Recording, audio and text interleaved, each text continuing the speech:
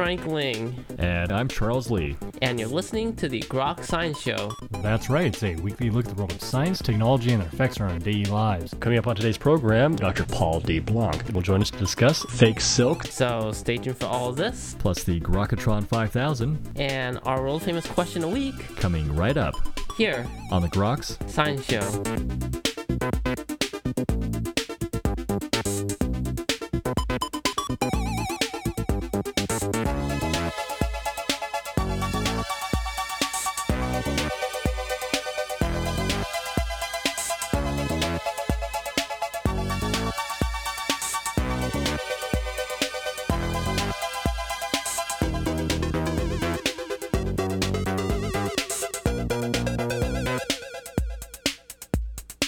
Welcome back to the Groks Science Show. Well, the current greenwashing of viscose products as being eco-friendly is exposed in the new book Fake Silk, The Lethal History of Viscose Rayon by Dr. Paul D. Blanc.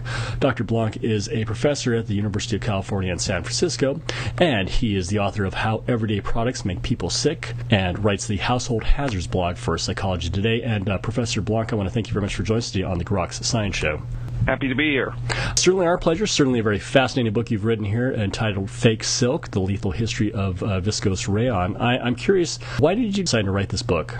Well, I'd done some work on the subject in my previous book that you mentioned, How Everyday Products Make People Sick, and I realized the story was far bigger than I could do justice to in that context, and it just expanded as I dug more and more.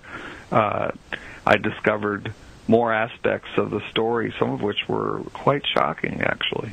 How pervasive is rayon, and how is it glossed over or greenwashed, as you say? Well, it's a big product. It was the rayon that's in textile was really the first synthetic textile, and it predates by several decades nylon and other things that people think of as being quite modern. So it stretches back to the turn of the last century, 1900. And at the very same time, the same starting materials were used to make another product that's closely related, and that is cellophane, which is still around as well. And viscose refers to cellulose that's been dissolved with a toxic chemical called carbon disulfide. So the heart of the matter is the carbon disulfide. I think one of the reasons why people don't pay much attention to it is it's just the manufacturing workers that come in contact with it and the environment into which it's released that is the problem, and the final consumer product is safe. And it so happens that consumers don't give very much attention to products that people got sick making, if it's okay once it gets to them. Out of sight, out of mind problem. That's right. Or not in my backyard. What me worry? So where's the major production of rayon, or where are the major producers that use carbon disulfide? Is it in the U.S., or is it mostly even out of the U.S., out of sight? You're getting at a key point. It used to be that it was a huge manufacturing industry in the United States and Great Britain and Italy and France, Germany, and in fact during World War II it was a strategic material, so it was quite important to the Allies and to the Axis powers as well, and in Japan. And then after the war, it started to migrate, especially in the latter part of the 50s and 60s, 70s. So now all of the rayon textile manufacturing is gone from the United States, gone from Great Britain, mostly gone from Europe. There's a little bit in Central Europe. And the big producers are, not surprisingly, China, India, and a country you might not think of in this regard, Indonesia, and a little bit elsewhere. But those are the big rayon textile producers. There's still one very large cellophane manufacturer in the United States, and the other two other types of manufacturing that are big worldwide, including in North America, is related to cellophane. It's clear viscose casing for hot dogs skinless hot dogs and other sausages. They're actually molded into this kind of casing, and then the casing is taken off later. And then sponges that everybody is so familiar with are mostly viscose. Prior to most of the textile carbon disulfide usage moving overseas, was it appreciated, damage this caused to the workers? Were there more precautions in the U.S. before then, or is it just something that's always been not really well protected, at least in terms of the manufacturing? Well, there's two parts to your question. One is, did people understand it was hazardous? That is, say by people, I mean did medical scientists understand it? Did government regulators, to the extent they existed, understand it? And the answer to that is yes. In fact, carbon disulfide was a big chemical in the 19th century rubber industry, and that's where the toxic hazards were first reported. It has a very interesting toxicity, first of all. It's a little bit hard to miss. It makes people crazy. So in the 19th century, one of the famous rubber factories had to put iron bars in the windows because people otherwise jumped out the second floor in their insanity from the chemical.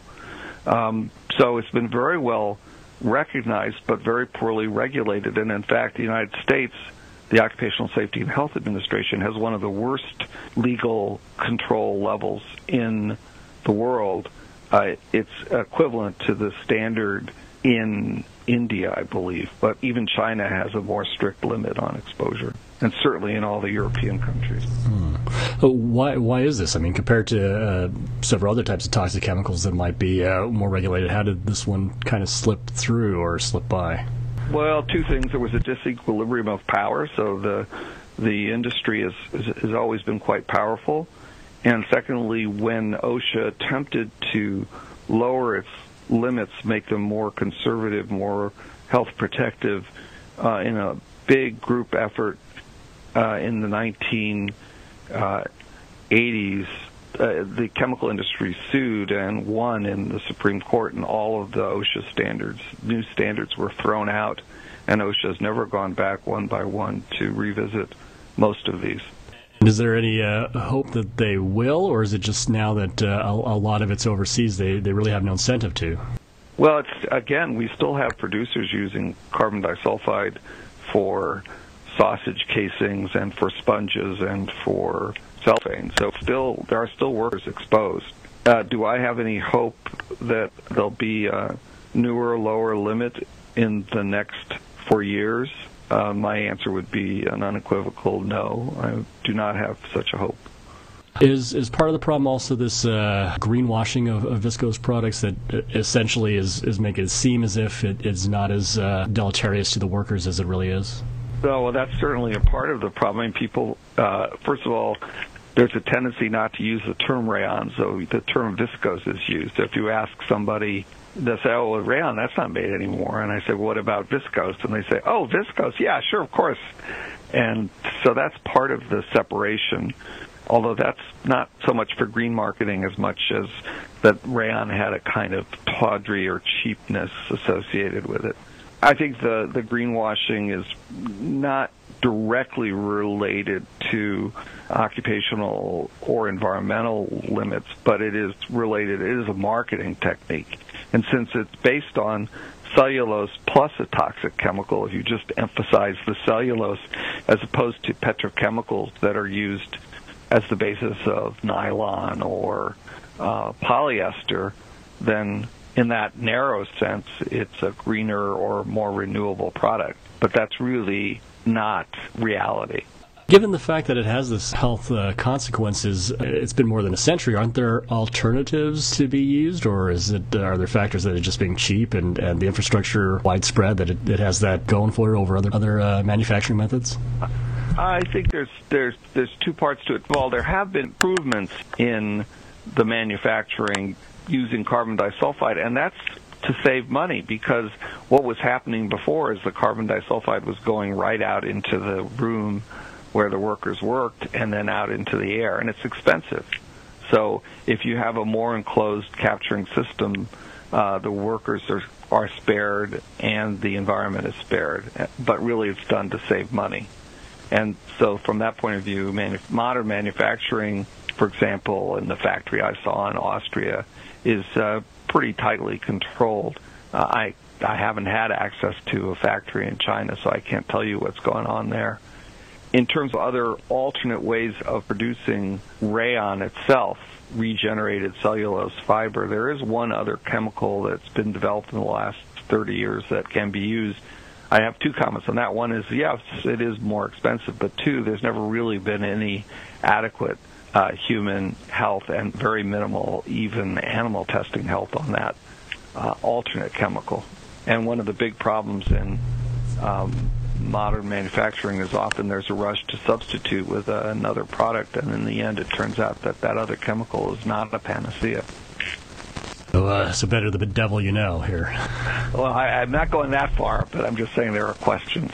So, as you mentioned, it is overseas, and standards vary. Any sense whether they appreciate this or kind of the Wild West there? Well, as you might guess, it's very heterogeneous. And again, we're talking about the rayon industry. The other carbon disulfide using industries that are in America have had citations from OSHA, even at the lousy standard that OSHA has. So, again, not to overstate the overseas nature, yes, rayon textiles overseas, but other viscose industries are not entirely overseas. In terms of data, health data from places like India and China, you can imagine the data are sparse, and sometimes the data that we have are not from medical studies, but from cultural anthropologists studying a factory town in India. And one of the classic toxicities of carbon disulfide is that it causes impotence, for example. And one of the cultural anthropological studies I came across that talked about impotence in rayon workers in India as a symbolic, religious, cultural issue, and sort of missed the boat on the actual toxicity. So, besides sort of increasing protection for the workers, are there any sort of treatments that have been developed for exposure to carbon disulfide? No, it's really primary prevention. Once the damage has been done, all you can try to do is not make any more damage. And of course, the acute, short-term, high-level psychiatric effects are not seen very often anymore, but as we've developed better ways of looking at adverse health outcomes, it's become clear that carbon disulfide can cause Parkinsonism, and with even lower, more insidious exposure, increase the risk of heart attack and stroke significantly. So are workers trying to demand better protection or better precautions from their employers regarding their safety? It's always been a trade-off that workers have not had much leverage to demand adequate health protections.